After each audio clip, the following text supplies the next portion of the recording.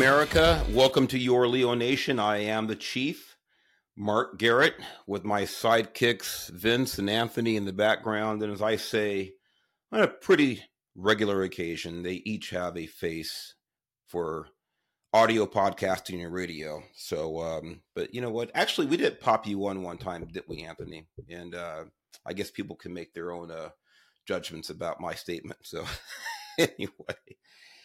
Well, welcome, ladies and gentlemen. We are living in some rough times all around, and we, of course, recently experienced the horrific shooting in Lewiston, Maine.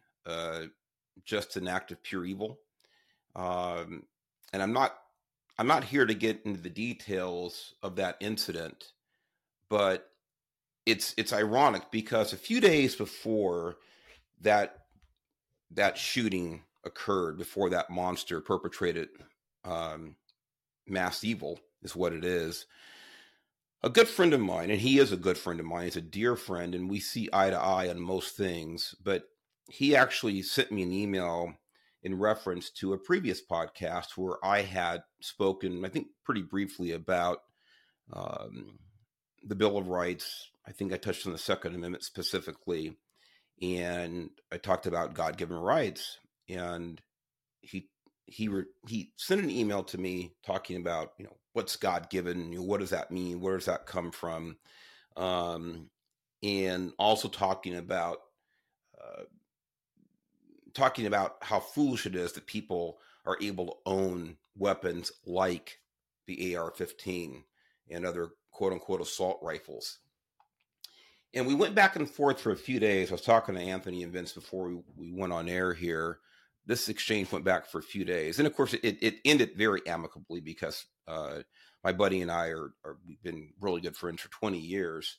But again, this is an area where he and I are divergent, our opinions about the Second Amendment and about really the intent of the Founding Fathers. So I was really compelled, even just with that exchange that he and I had, to do an episode on AR-15s, assault weapons, mass shootings, and our founders' intent, and where this right comes from and what it means.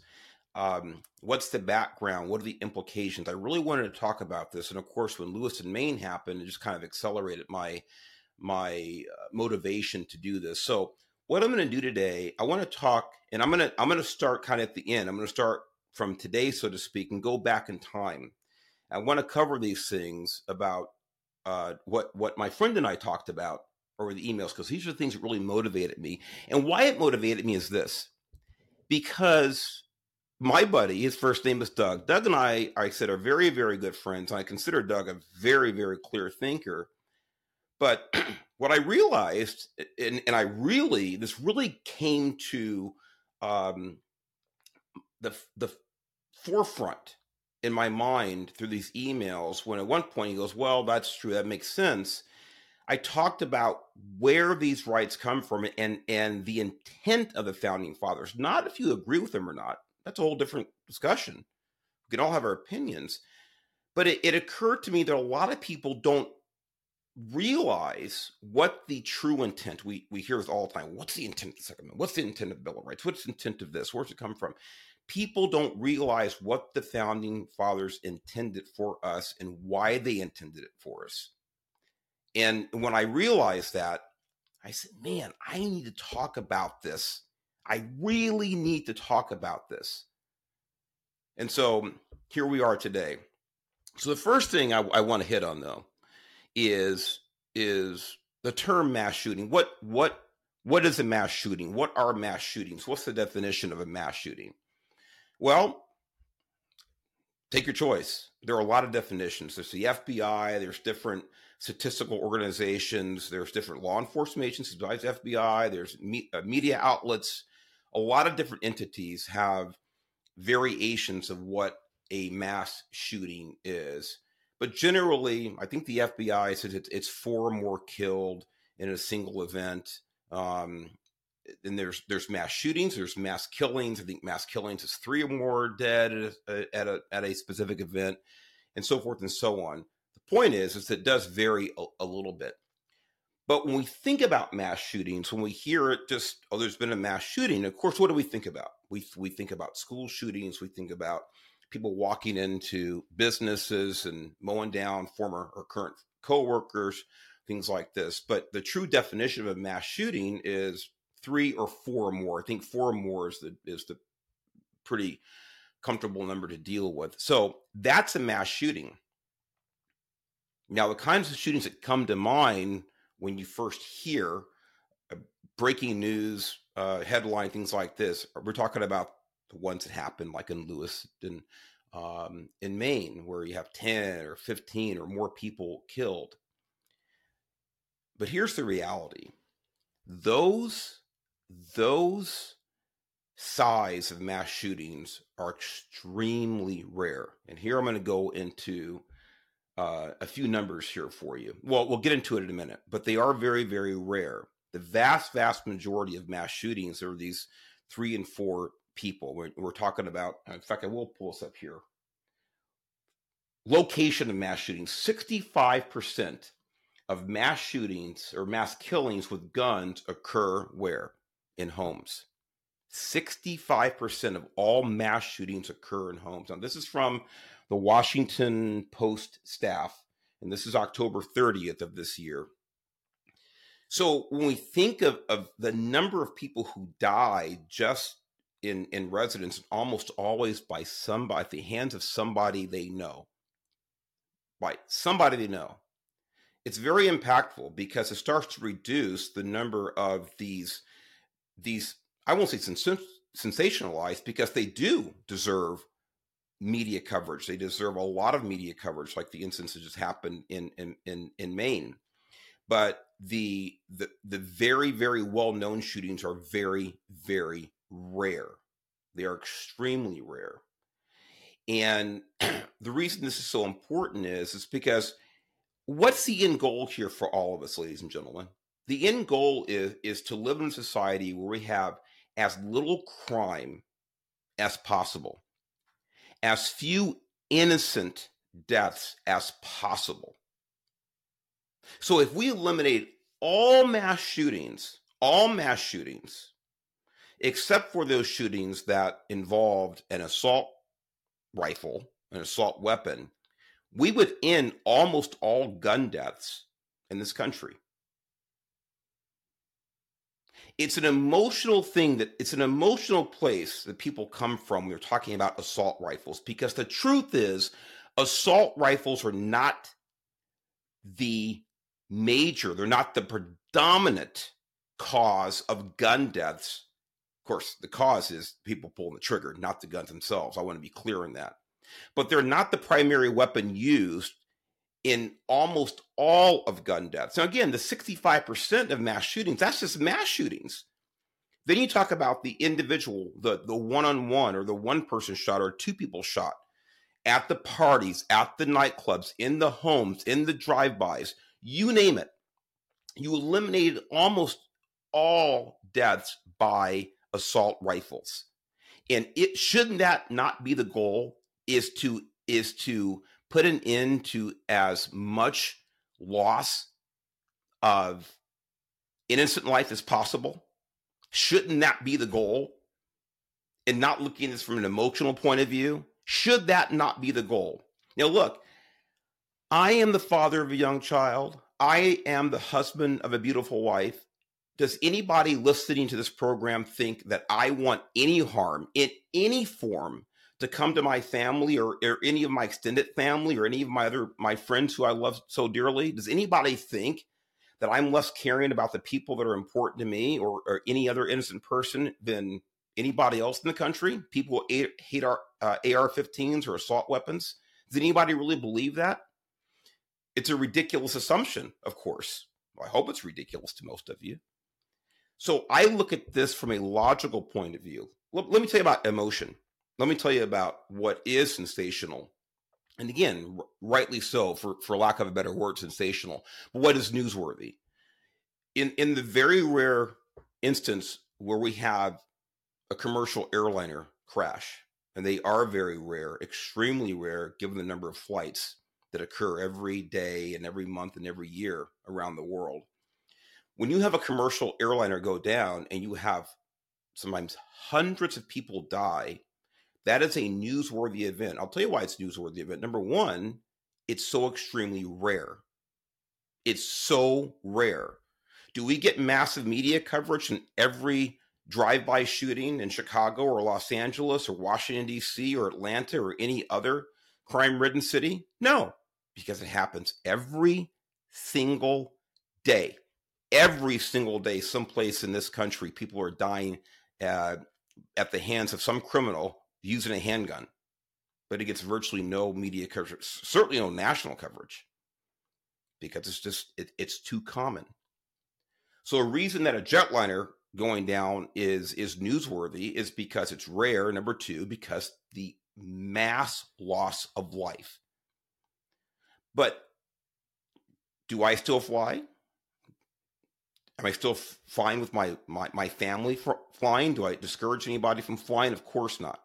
These are the emotional things that get in the way of making decisions about life and looking at trying to figure out how to fix a problem, instead of just say, oh my God, this happened, and so I'm not going to engage in that activity ever again, or that weapon should be banned because the person using it killed X number of people today. So I just want to lay that foundation about these arguments and not looking at really what is causing or who is responsible or what weapons are responsible for the vast majority of life in this country, the loss of life in this country. And it's not assault weapons. It is not assault weapons, period. It's a tiny, tiny fraction. So wanted to make that clear there. Now, let me get into what my buddy Doug and I were talking about. And one of the things was, he said, well, I'm editorializing what his voice sounded like because it was only an email. But I do know Doug. In the email, he said that the founding fathers could not have imagined AR-15s. And that's true, I would think. Maybe somebody did have kind of an imagination. In their mind, they invented a semi-automatic rifle. But generally speaking, that's true. They probably couldn't have imagined AR-15s. Couldn't have imagined a lot of things. But here's a question I asked him. I said, well, given the fact that at the time, before the Bill of Rights was authored and before the Constitution, we were at war with the most powerful government and military on the planet. The British government, the King of England, King George, had unleashed all of his forces to subdue the colonists. My question was, if the founding fathers could have imagined a gun like the AR-15, or for that matter, a fully automatic 50 caliber machine gun, are you telling me that they would not have produced it if they had the means to do it? They would not have authorized their citizen army to utilize these weapons to combat the oppressive government they were fighting? Is that what you really believe? Does anyone really believe that? The citizens, the residents, the subjects of the English government, the British government that were in combat with them, that were fighting for their independence, they were armed with the most efficient, most effective, most devastating weapons they could get their hands on at the time. I'll say it again. They had the most devastating weapons that they could obtain at the time. Fast forward.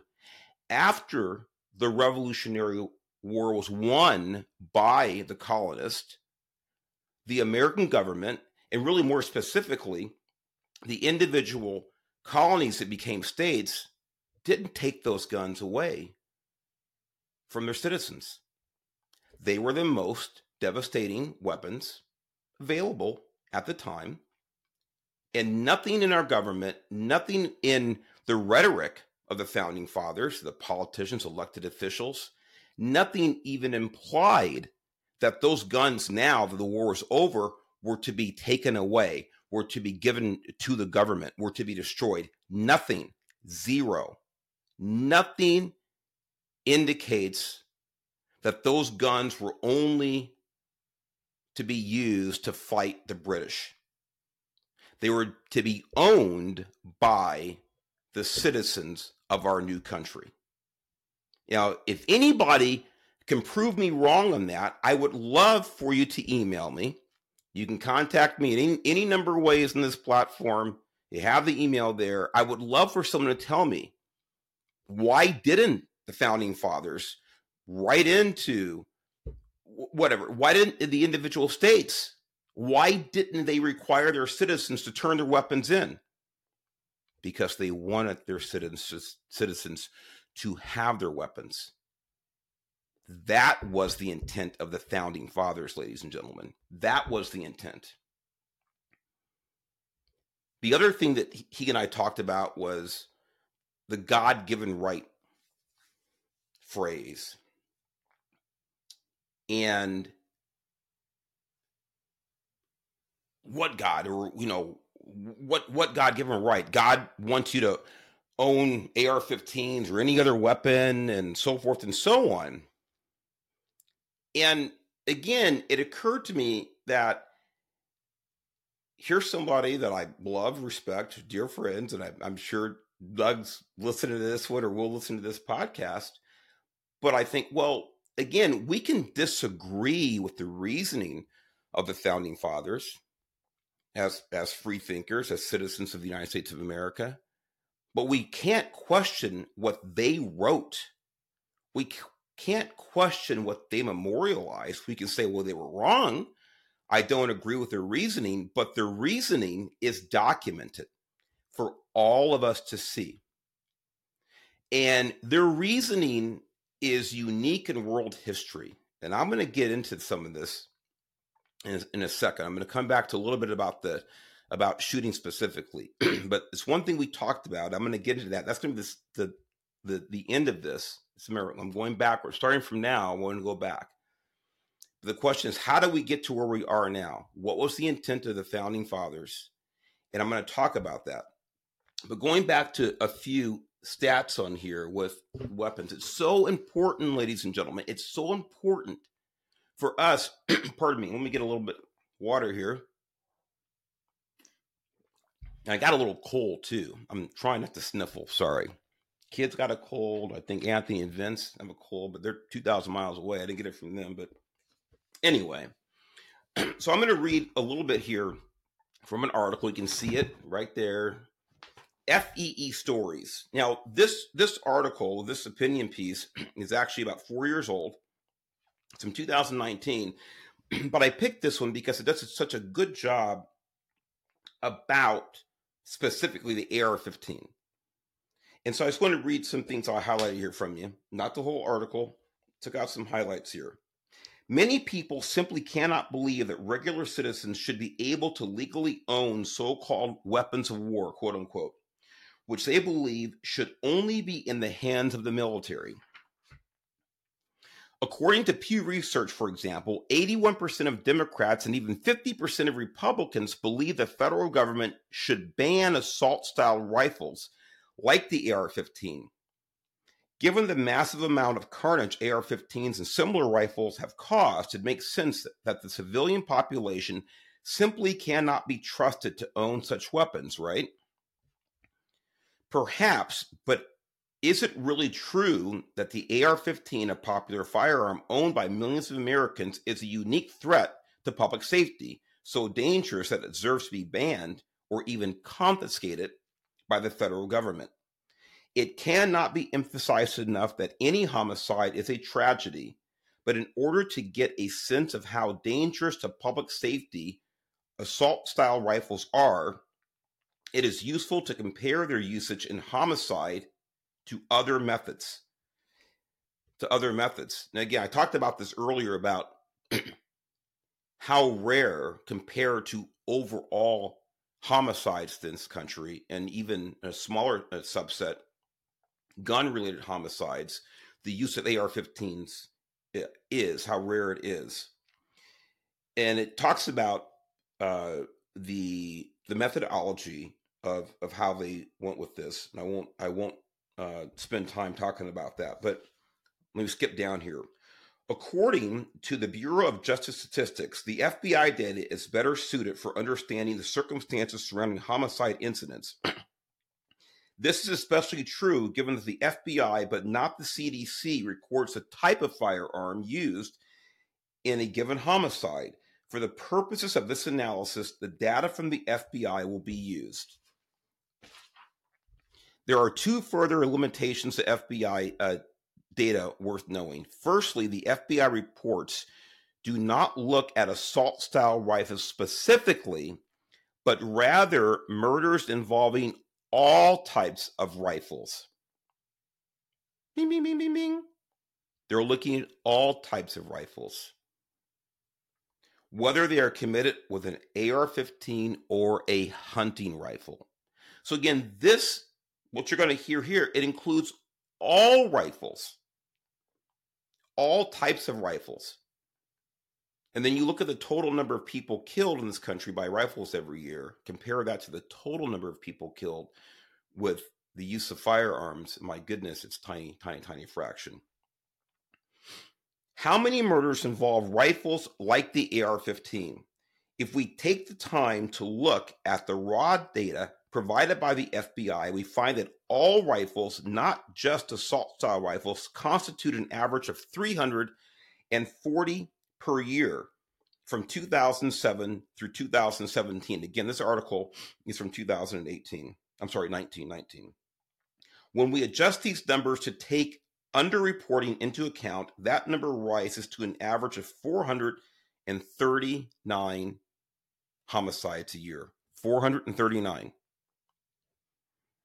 Figure 2, there's a figure I won't put up here, but there's a graph. Figure 2 compares rifle homicides to homicides with other non-firearm weapons.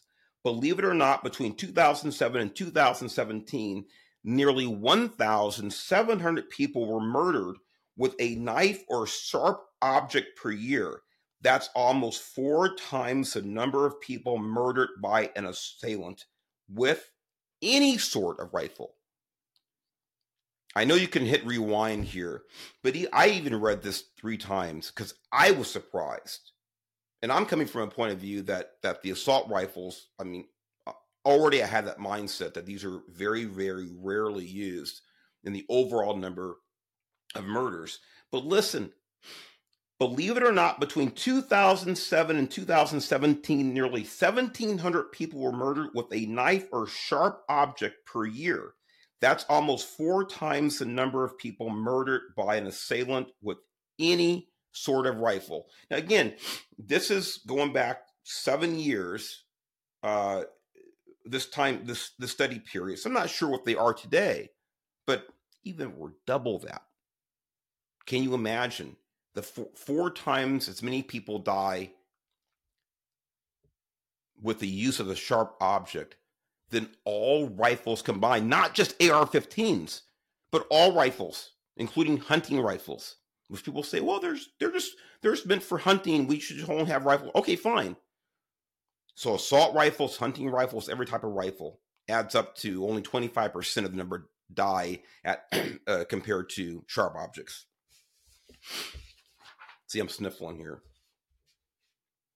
Given that the FBI statistics pertain to all rifles, the homicide frequency of assault-style rifles like the AR-15 is necessarily lesser still, such firearms compose a fraction of all the rifles used in crime. According to New York Times analysis, since 2007, at least 173 people have been killed in mass shootings in the United States involving AR-15s. That's 173 over a span of a decade, with an average of 17 homicides per year. To put this in perspective, consider that at this rate, it would take almost 100 years of mass shootings with AR-15s to produce the same number of homicide victims that knives and sharp objects produce in 1 year. Not my numbers, folks. It's well researched. And I feel compelled here to again state the obvious. I don't want to ever find anyone I love, or anybody for that matter, to die at the hands of a criminal with a knife, a car, a bomb, an assault rifle, again, whatever that means, a hunting rifle. I hate criminal behavior. I hate these monsters, these evil, murdering monsters that commit these crimes. My point and focus here today is to take the focus off something that is not responsible for the vast majority of these deaths, or it's not a tool in the process of killing these people. I want to make that clear. The responsible entity is always the person pulling the trigger. It's never the weapon. I want to make that clear. So, as I said, I wanted to start from the end, where we are now. Now I want to talk briefly about what the intent was, where the founding fathers derived their philosophy about our rights, including the right to protect yourself, to protect your family, and why they didn't confiscate guns after the Revolutionary War. So let me go back here, and this is from the National Center for Constitutional Studies. This is January 11th, 2018. And it's titled, The Law of Nature and of Nature's God. And before anybody runs away or says, well, I don't believe in God or whatever, you don't have to. The purpose of this, what I'm going to read to you, is to explain, again, to explain the reasoning of the founding fathers and the intent of the founding fathers. It's argued all the time, what's the intent of the Second Amendment? Well, this should help all of us understand what the intent, not only the Second Amendment was on the part of the founding fathers, but all of the Bill of Rights. What was the intent of the founding fathers, including the Second Amendment? So let me jump right into this. Natural law, the basis of proper government. America's founders knew that the only reliable basis on which to found a government was on a foundation that never changes. They called it the laws of nature and of nature's God. Man, this is so powerful to me. We live in a world today, and I'm talking just very recently, this has come to fruition. The last 5 or 10, maybe 15 years, we see so much change in governance. We see so much change in people's opinions about what's right and wrong. People are accepting behavior today that 5 years ago, that same person would have called abhorrent. And we all know it. We see it every day.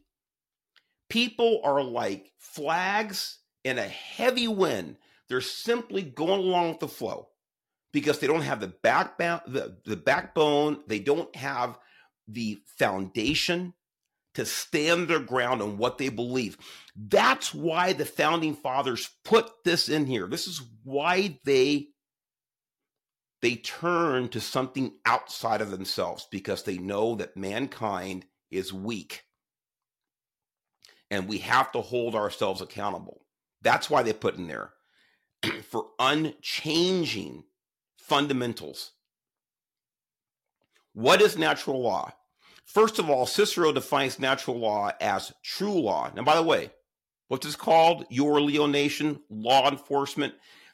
This is so important, ladies and gentlemen, because everything that we stand on in this country, our law enforcement, our elected officials, our general government, our local governments, our federal government, everything is based on the rule of law, or is supposed to be.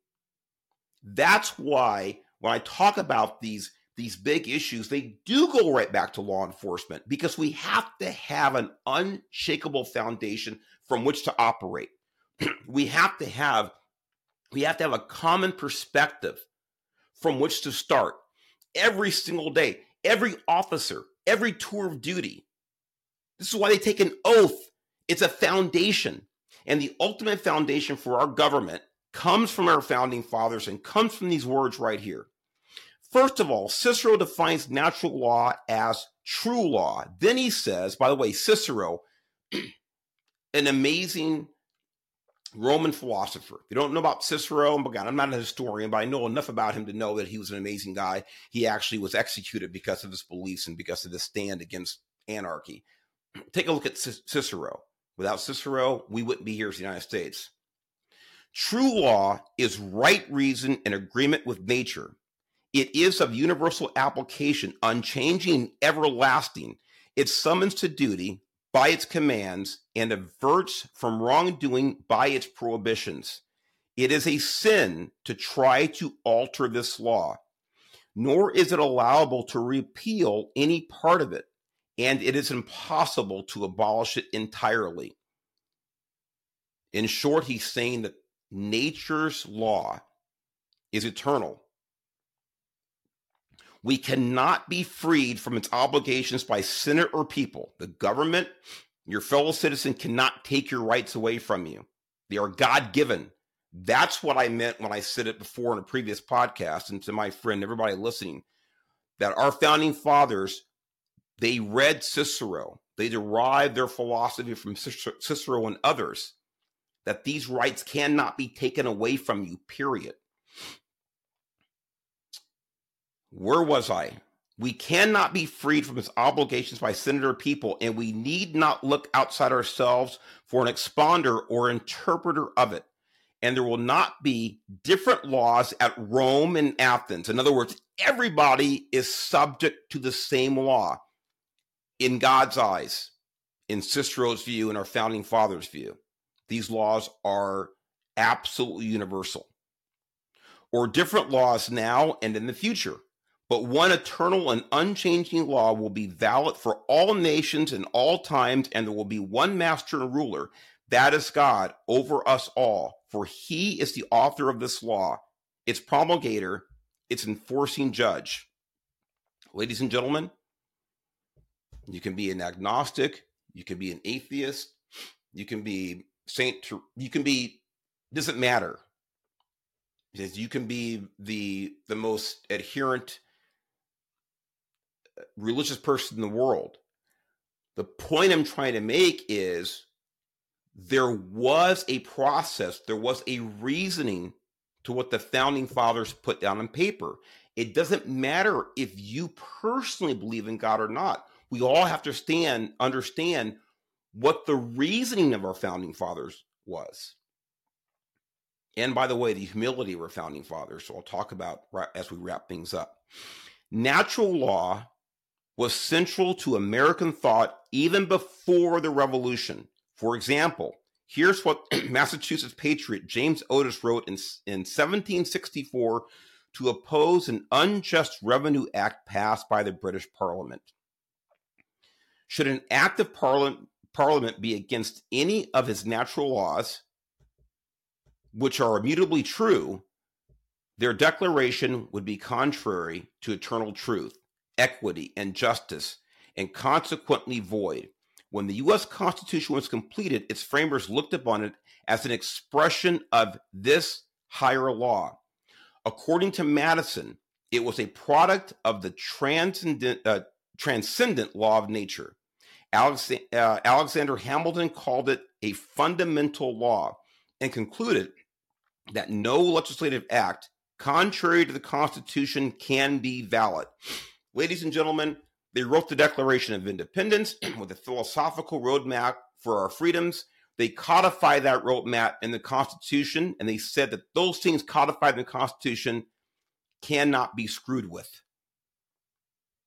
The Constitution is not a living, breathing document, period.